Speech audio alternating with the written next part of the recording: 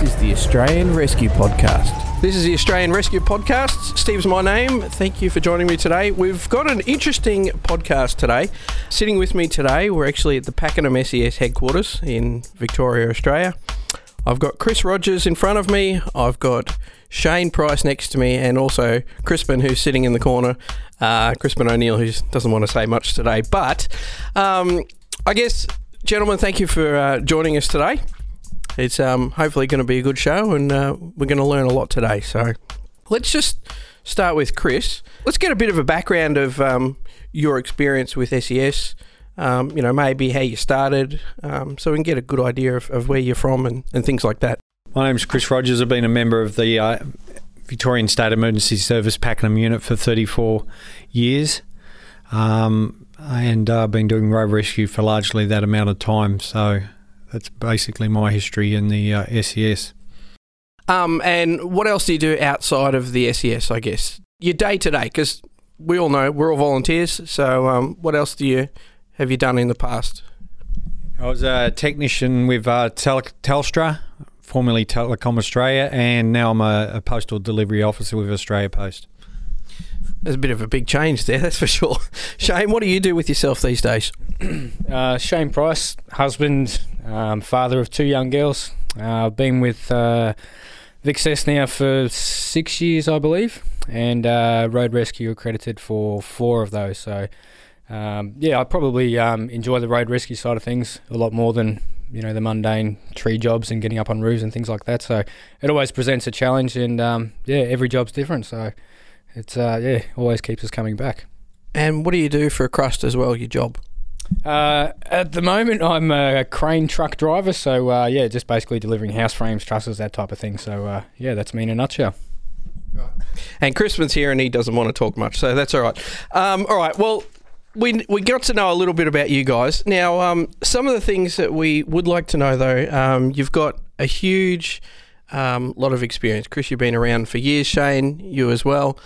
We've all done plenty of jobs together, but there's one particular job that we do want to talk about today, and I guess this one happened just last year, I suppose, in December 23rd. So who wants to start out with this one? Because this particular job is one that, as far as I'm aware, hasn't been done before, at least in our knowledge, to the extent that it was done. The kind of thing that we may have seen could have been on a Hollywood film, but with a lot more roughness. So today's job that we're talking about is, well, I'll let you start, Chris. How did the day start out for you, really? Yeah, it was just a normal a weekend job, I think it was actually, and we responded to a single car accident down in the Long Warry area, which is in southeast of Melbourne, not too far away from Warragul, the town of Warragul. So we got responded to a reports of a person trapped, and upon proceeding to that area, we asked for a bit further information. We were told that there was a single person trapped in the vehicle, and probably had leg injuries and other serious injuries. So that's what the nature of the response. So upon arriving on scene, we observed a Holden Vectra sedan. It was on its side against on a very narrow country road, a dirt road. It had skidded on a very narrow road. The road wasn't wide enough actually for 2 vehicles to go down at one time, so it was a very narrow road. There was a Holden Vectra, like I said, against on its side against a large gum tree. The gum tree was probably on the C-pillar, so the vehicle was supported on the C-pillar of the holding itself in an upright position with the driver facing down towards the ground, if you can picture that. So we did we are actually a joint rescue unit with Narnagoon CFA, so part of the Pakenham Road Accident Rescue Unit, which is what we're known as, and they were already on scene. So we approached the incident commander and we asked him what the situation was. He told us, yes, there was one person trapped, mechanically trapped in the vehicle. So we approached the vehicle At that stage, the vehicle was in a, wasn't in a stabilised situation. So some stabilisation was used to make it so we could work on their vehicle and give some initial access into the vehicle. I think the stabilisation then consisted of holdfasts, which are stab fast, mate?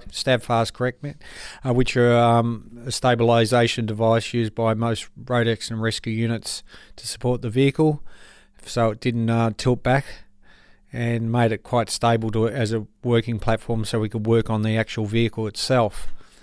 A quick rescue plan was formulated amongst the crew, which consisted of getting access into so we could have a look of how badly the driver was trapped in the vehicle. So the rescue plan was formulated, which consists of doing a roof flap.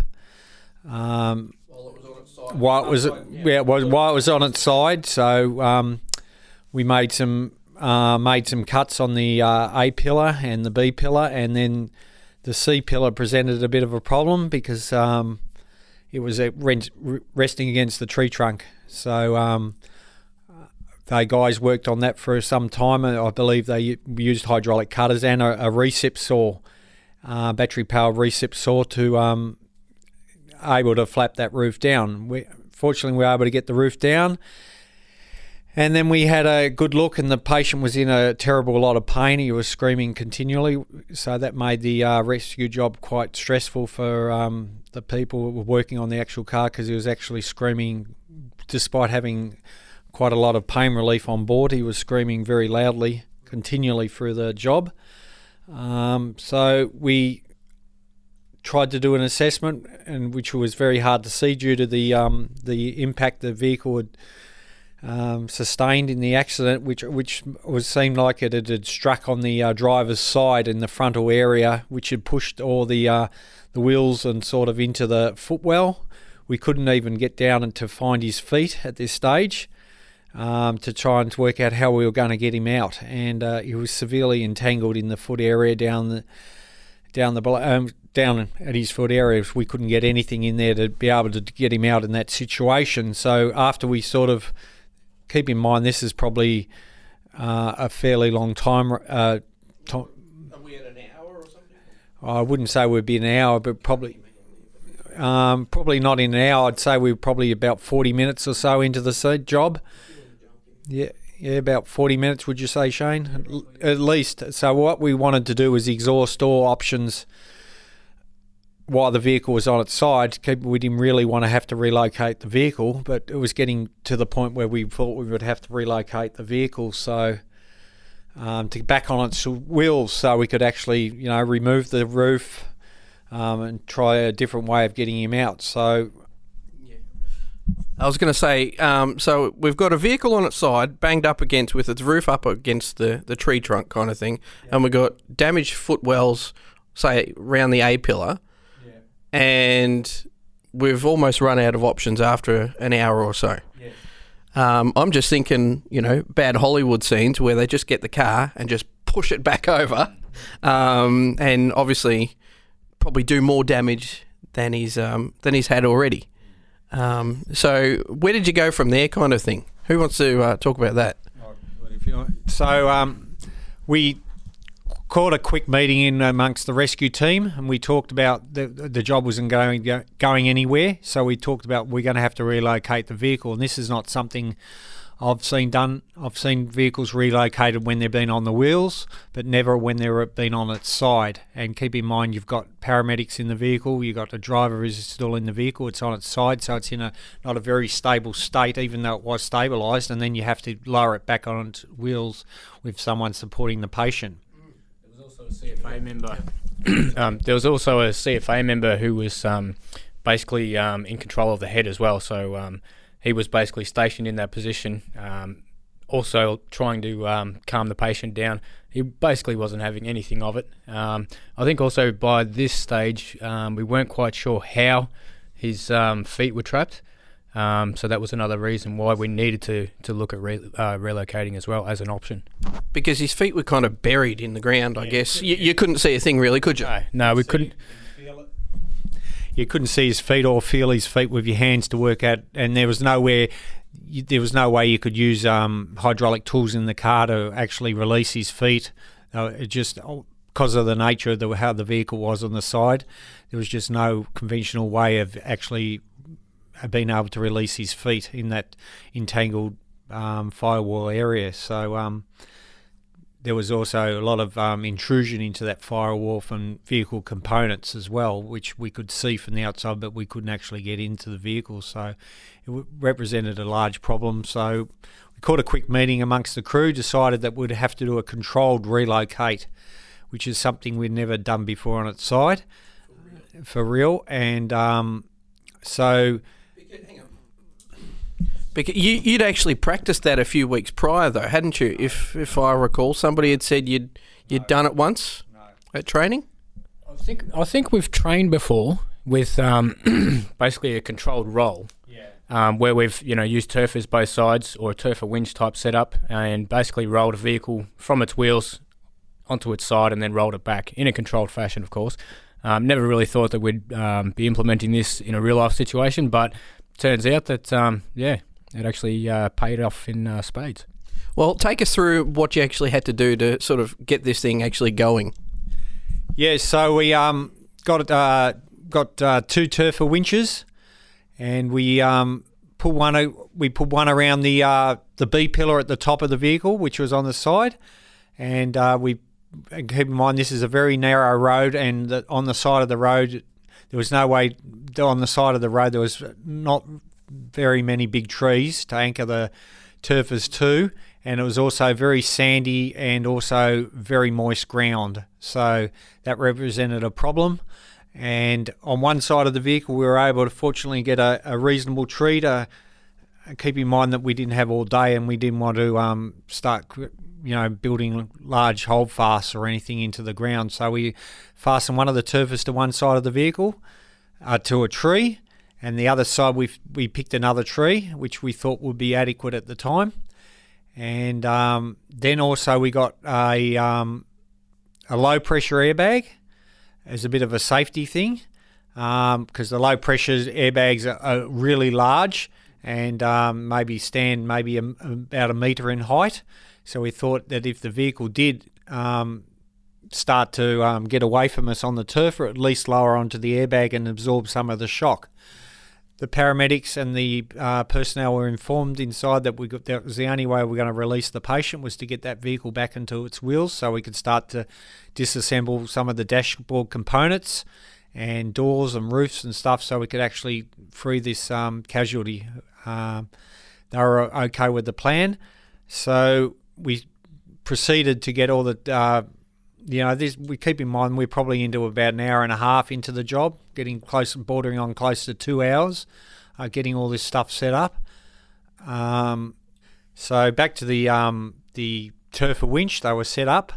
We're very happy with one side where it was anchored to, but the other side was not ideal, but we thought we'd be able to get away with it.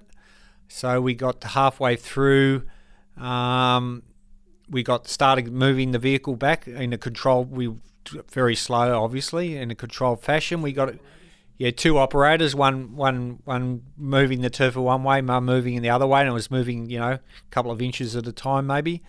And probably due to the ground conditions, about 3/4 of the way through the job, the actual tree started to pull it out of the ground on the side we were a bit not very happy with. So, but this is all part of it. This is what happens sometimes, and it's the things like this now that we can actually talk about and go, well, what went wrong and how did we fix it? So I haven't heard about this, so this is news to me how you actually fixed this problem. Yeah, so a holdfast was constructed, which wasn't ideal again, which was putting some stakes in some ground, star pickets into the ground with some rope, tied them up. We relocated the. What did we do? We moved it. I think originally with on the uncertain side, I guess I'll call it, because one of the anchors that Crispin he was in control of, we were more than happy with. The second anchor on the far side that we had originally on the tree. I mean, just as a point of interest, some of the things that we consider. I remember at one point, Crispin, I was saying to you, do you have a second just to come and have a look at this tree? I'm not sure what type it is because Crispin's our resident, what would you call, horticulturalist. So we drew on his experience with tree types and things like that, just to basically get an idea if this root structure is sufficient enough for the size of the tree to actually accommodate what we were trying to do there. So that was a thought that got thrown around, and I think at that point, Crispin basically said, look, I think it would be fine, but just to err on the safe side of caution, we'll go with the hold fast. So that's basically how that come about. Turns out that the star picket type setup wasn't really sufficient, but it managed to get us through to the point that we were happy to basically use the low pressure airbag to guide us the rest of that way down. So that's where that plan B came into effect, and of course it came in very useful. And plan C, I guess. So it's just one of those dynamic things. It's a dynamic situation, and things changed quickly, and we were prepared to deal with that. So I guess, did you have any other problems with different types of gear? Like, did you have enough sort of stuff, like a 3-2-1 picket hold fast? It's not something we're always carrying, loads of pickets in the vehicles, or even other options. Were there many other things like that you went, oh, hang on, what else could we do here? Like, I don't know, using chains and things from spreaders from off the tree or similar, or I don't know.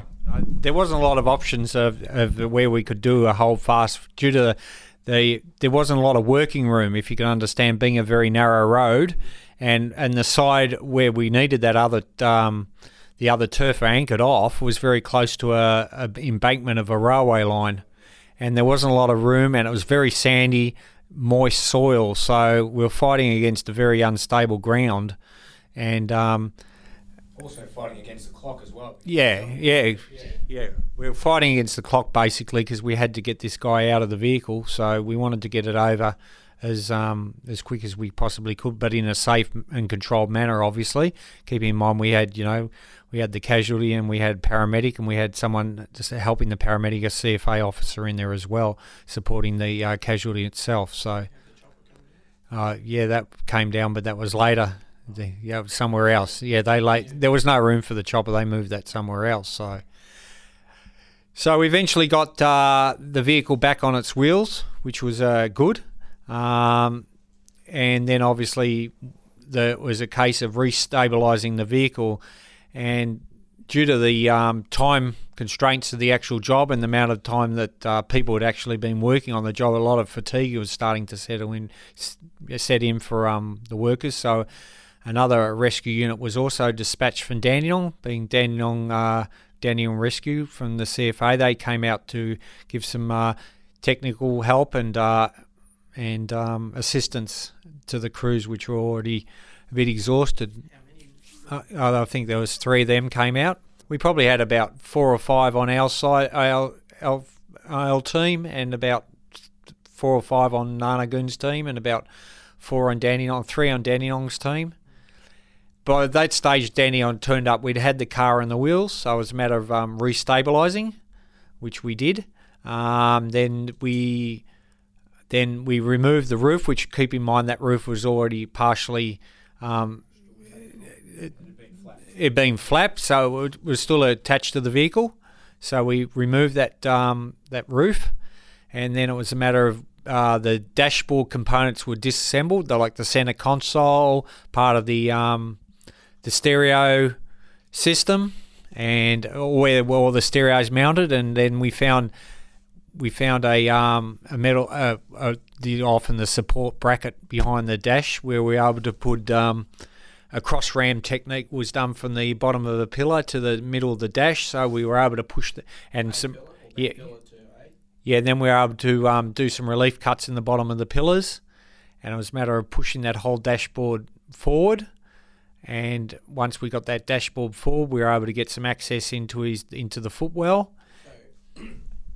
I may have missed it, but at which point did you take off the driver's door? The driver's door removal was done about the same time the roof was removed. We did remove the roof, remove the driver's door, and then we were able to see the nature of the entrapment of his actual feet.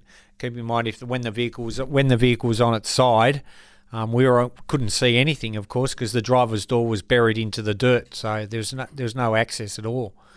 And it was just the nature of the impact of the collision, which caused severe impact on the driver's side. And being buried in the dirt, there was just no way you could get to his legs. So, like I said, there was the roof removal, the door removal, some relief cuts in the bottom of the A-pillars on both sides, a removal of dash components, and there was a cross-ram technique from the bottom of the, I think, of B-pillar up towards the steering wheel area, which pushed that whole dashboard assembly and the right forward, which enabled his legs to be freed. And then it was a matter of we slipped the backboard in and lifted him out through the back, and job was done. But once, like I said, it was once the vehicle was on its wheels, it was a reasonably straightforward job. It wasn't a hard job. I was going to say, because it's like as though when it got back onto its wheels, it's a brand new scenario again, isn't it, really? And you're starting from scratch almost with a screaming guy. Well, I think once the vehicle was relocated to its wheels, it just became another run-of-the-mill road rescue for us. Everything was familiar from that point on.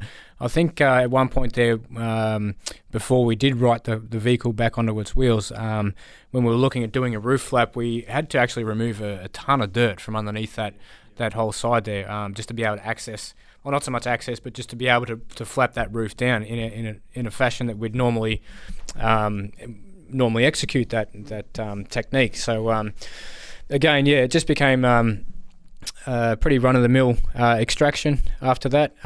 We did notice that the patient did have extensive leg injuries, which resulted from that impact. I'm not sure whether that's an 80 or 100 kilometre. I'm not sure of that, but he must have been travelling at a rate of knots to basically take on those kinds of injuries. But it was, as Chris said, very stressful for the rescuers. Patient being very, very vocal. I do recall at one point there, a technique that I'd learned from a previous member was to basically say to the patient, look, could you be quiet for a second? I need you to calm down because I need to get your pulse. And generally, that works 9 out of 10 times. And in this case, I'd be counting out loud, and it gave, especially the, I think it was a Micah paramedic and the CFA member in the back there, a little bit of time to basically recoup themselves as well. And I mean, that I think it's just those little 1%ers that help the job go smoother and make it a little more comfortable. But again, as Chris said, I think he was one of the most vocal entrapments that we've ever had, which became very trying on some of us. Well, I asked the question to the guy who was in the vehicle this morning, actually, before this chat. But I said, why did the Ambos give him anything and knock him out? It's just one of those things. It's like, all right, boys, you've got 10 minutes, go for it. I mean, how much of that sort of thing happened or drugs to calm the patient down? Was he complaining because of pain or just because he was stuck? He was complaining because he just wanted to get out. And the severe pain he was in, I think towards right at the end of the job, keep in mind that was probably 3 hours in, he started to quieten right down. But the first 2 hours where you really needed to have your head about you, he was making it very, because you're trying to work within a foot or so from his head, and he's screaming in your ear. So it makes it very hard to try and focus on what the rescue plan's going to work when someone's screaming at you continually, get me out, get me out, get me out, get me out. That's basically what he was saying, with a few other words in between. But I mean, one of our concerns were, of course, the relocation on the side was we wanted to exhaust all options. We wanted to exhaust all options before we actually did the relocation, because if something had gone wrong later on, and they said, but why did you turn it over when you could have done this, you could have done that? We wanted to make sure that we covered all options, and that was the last available option. I mean, we could have just waltzed into the scene and said straight, let's turn that vehicle over, we'll make it a lot easier. But that you don't want to be doing those things unless you really have to do them, because things can go wrong, and then that someone will be asking questions. And fortunately, everyone who was on the scene later, and including other rescue units, looked at the job and said, no, that was the only way you could do that job. So we sort of the crew felt that good that we made the right decision to do that, and it was the right. We did get him out, but it probably took a bit longer than we should have, because we were going through all the options. Exhausting. Can we do this? Can we do that? No, we can't do this. So we're sort of running around. It looked like we weren't really achieving much for the first hour, probably because we just didn't know. We're trying a few things, but none of them were working, because I haven't never seen a job like that hard on its side, and with that level of mechanical entrapment. That was the problem. I mean, if it had been not so heavy in entrapment, we would have been able to sort of just drag him out up through the side roof flap.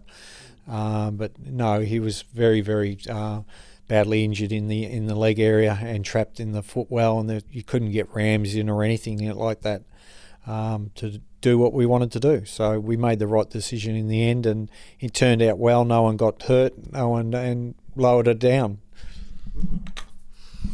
Oh, that's really good. I mean, so what are some of the take-homes from this? I mean, we talked about some things that did go wrong. Were there many other things that you just thought, oh, we could have done that better, rather than trying, whatever option first? I mean, anchors and holdfast, yeah, we've got good trees, or at least one of them, but, was using a vehicle an option, or is it just because of the nature of the size of the street or similar, or...? I think at one point there, the FSV kind of, FCV rather.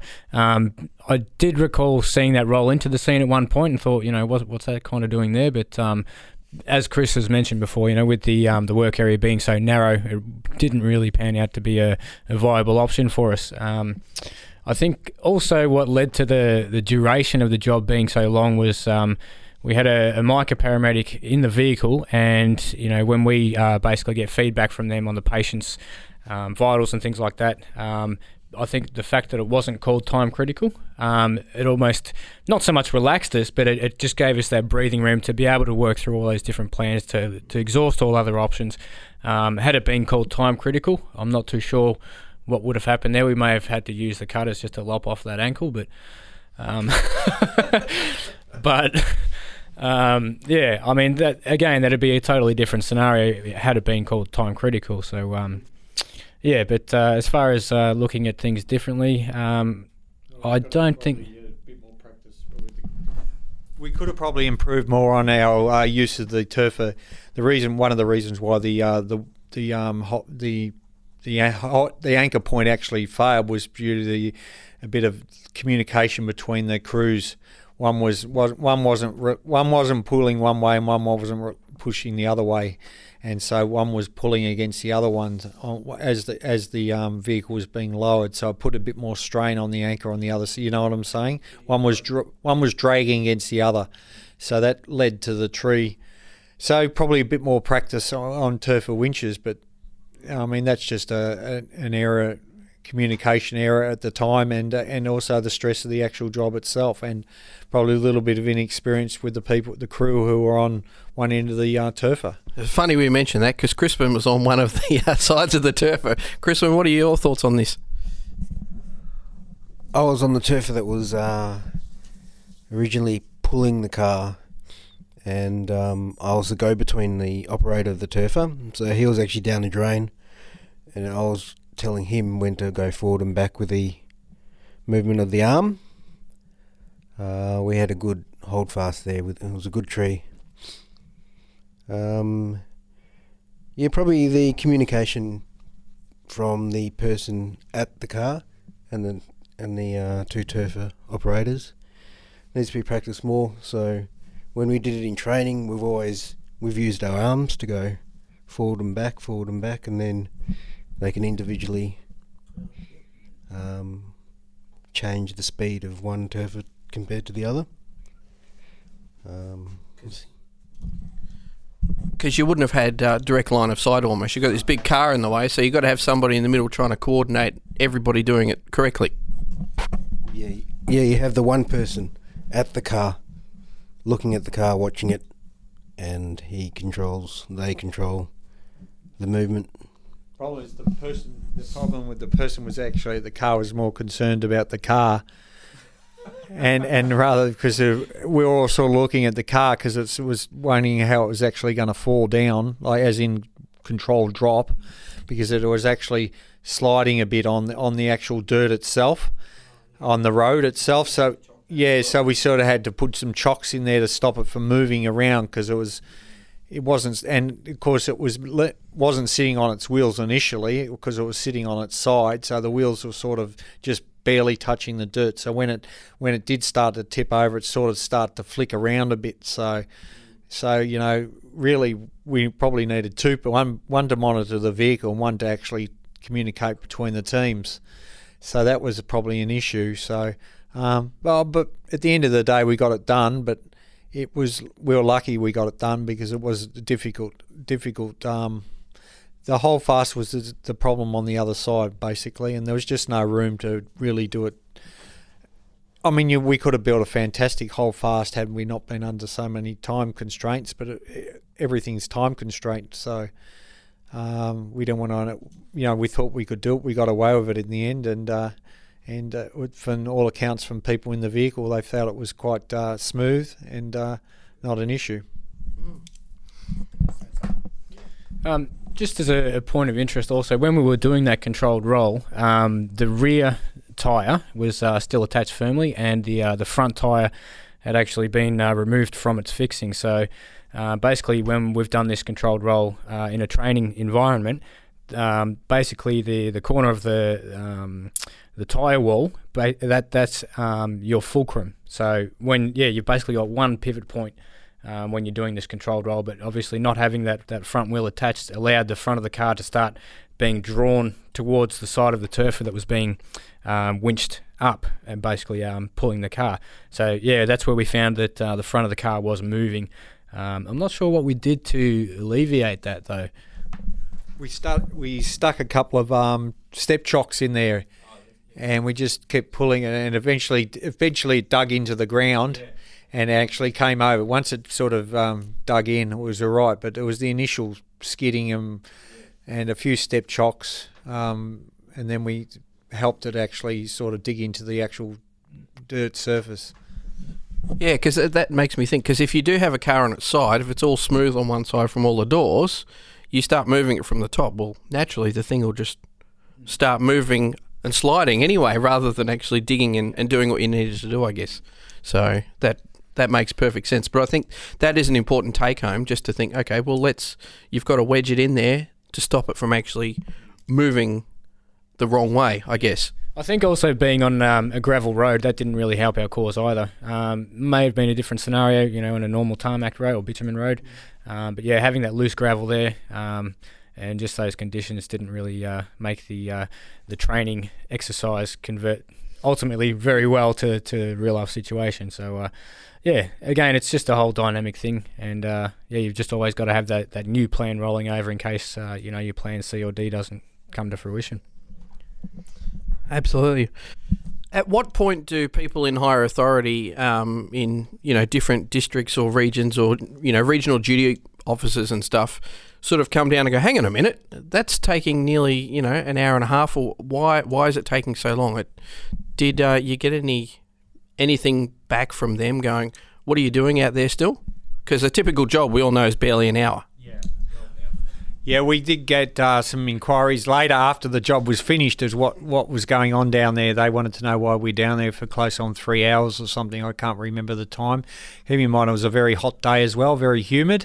So guys were really doing it tough, and the casualty was also in a lot of pain, causing a lot of emotional stress as well on the rescuers by the amount of pain he was in and the yelling and screaming continually despite having very, very strong pain medication. Well, guys, is there anything else that you want to mention? I mean, are there any real take-homes and things that you can share with other people who have not done this kind of thing before, and you think, hang on a minute, while it is a 1%er or a less than 1% type job, what's some good advice for people? Good advice is that always consider relocation.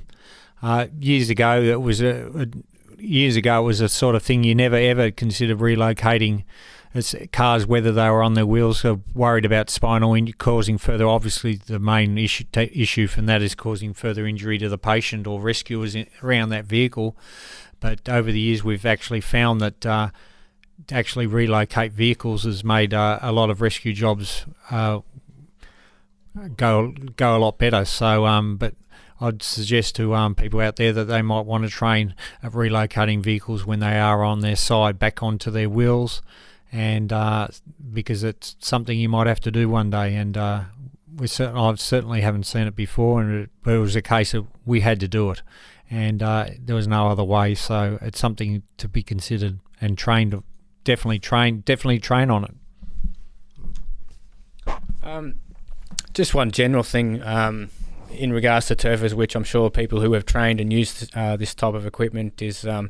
When you do have those lines under tension, of course they're rated, for dynamic forces. What we were using it for in that situation, it's not a static load. These forces do change and shift, obviously being a dynamic load. And I think a great takeaway is to never forget to have that baffle in the middle of your turfer cable. Because again, had that car have fallen and taken up, maybe 2.5, 3 times the initial weight of that vehicle, who knows what could have been, could have transpired, and you just certainly don't want a steel cable come flying at you. I think it's a very important thing that I think it even was at one point initially overlooked during this particular rescue, but it was quickly picked up upon and made safe. Can we quickly just talk on one other thing? I mean, the connection points you had, were you around the trees and things? What sort of slings and stuff were you using? Were they slings or were they just cable or similar? Or I believe are they 3 ton? They're either 2 or 3 ton slings, more than capable of sustaining the forces that were going to be exerted on them, and just basically using a bow shackle to attach to the rear of the turfer, I believe. No, that's good. I always enjoy what gear gets used and so on as well, because unlike many other units as well at the same time in Victoria, here we've got full battery-operated gear as well, instead of live hydraulics or even pump-operated hydraulics as well. So it's, these days technology's just changed so much, but moving forward, it's the way to go at this stage. Yeah, I'd just like to say that also with the relocation, always use a hand-operated winch such as a turfer, because using motorised hydraulics is certainly not the way to go, because you don't get the really smooth action you do with a turfer. Like a turfer winch is very, very controlled. It might be a lot slower, but it's not jerky. Doesn't jerk the actual vehicle around, and is a lot more controlled, whereas some people might consider, let's use the winch on the front of a vehicle or something like that, but it's definitely not, from my experience for doing relocations, hand-operated winches are definitely the go. All right, fellas. Well, I just want to say a big thank you for stopping by, and we can share this great, interesting story with everybody. If you want to know more, I'm going to have some pictures up on our website as well, arpodcast.org, and you can read more about the job there as well, and get a real good idea of what we're actually dealing with this particular job. So, if there anything else you guys want to share? No, we're good. Happy to share the information, and if someone can take something from it, then all the better for it. All right, well, thanks very much once again. And our website, arpodcast.org. Thanks, Chris. Thanks, Steve. Thanks for your interest. Roger, stand by. Yeah, police have been dispatched to this call. This is the Australian Rescue Podcast. Remote access to this stage. Roger, under control. Stand with you, thanks. Okay, so red and 910, you get shot fired. Heavy smoke coming out of the top of it.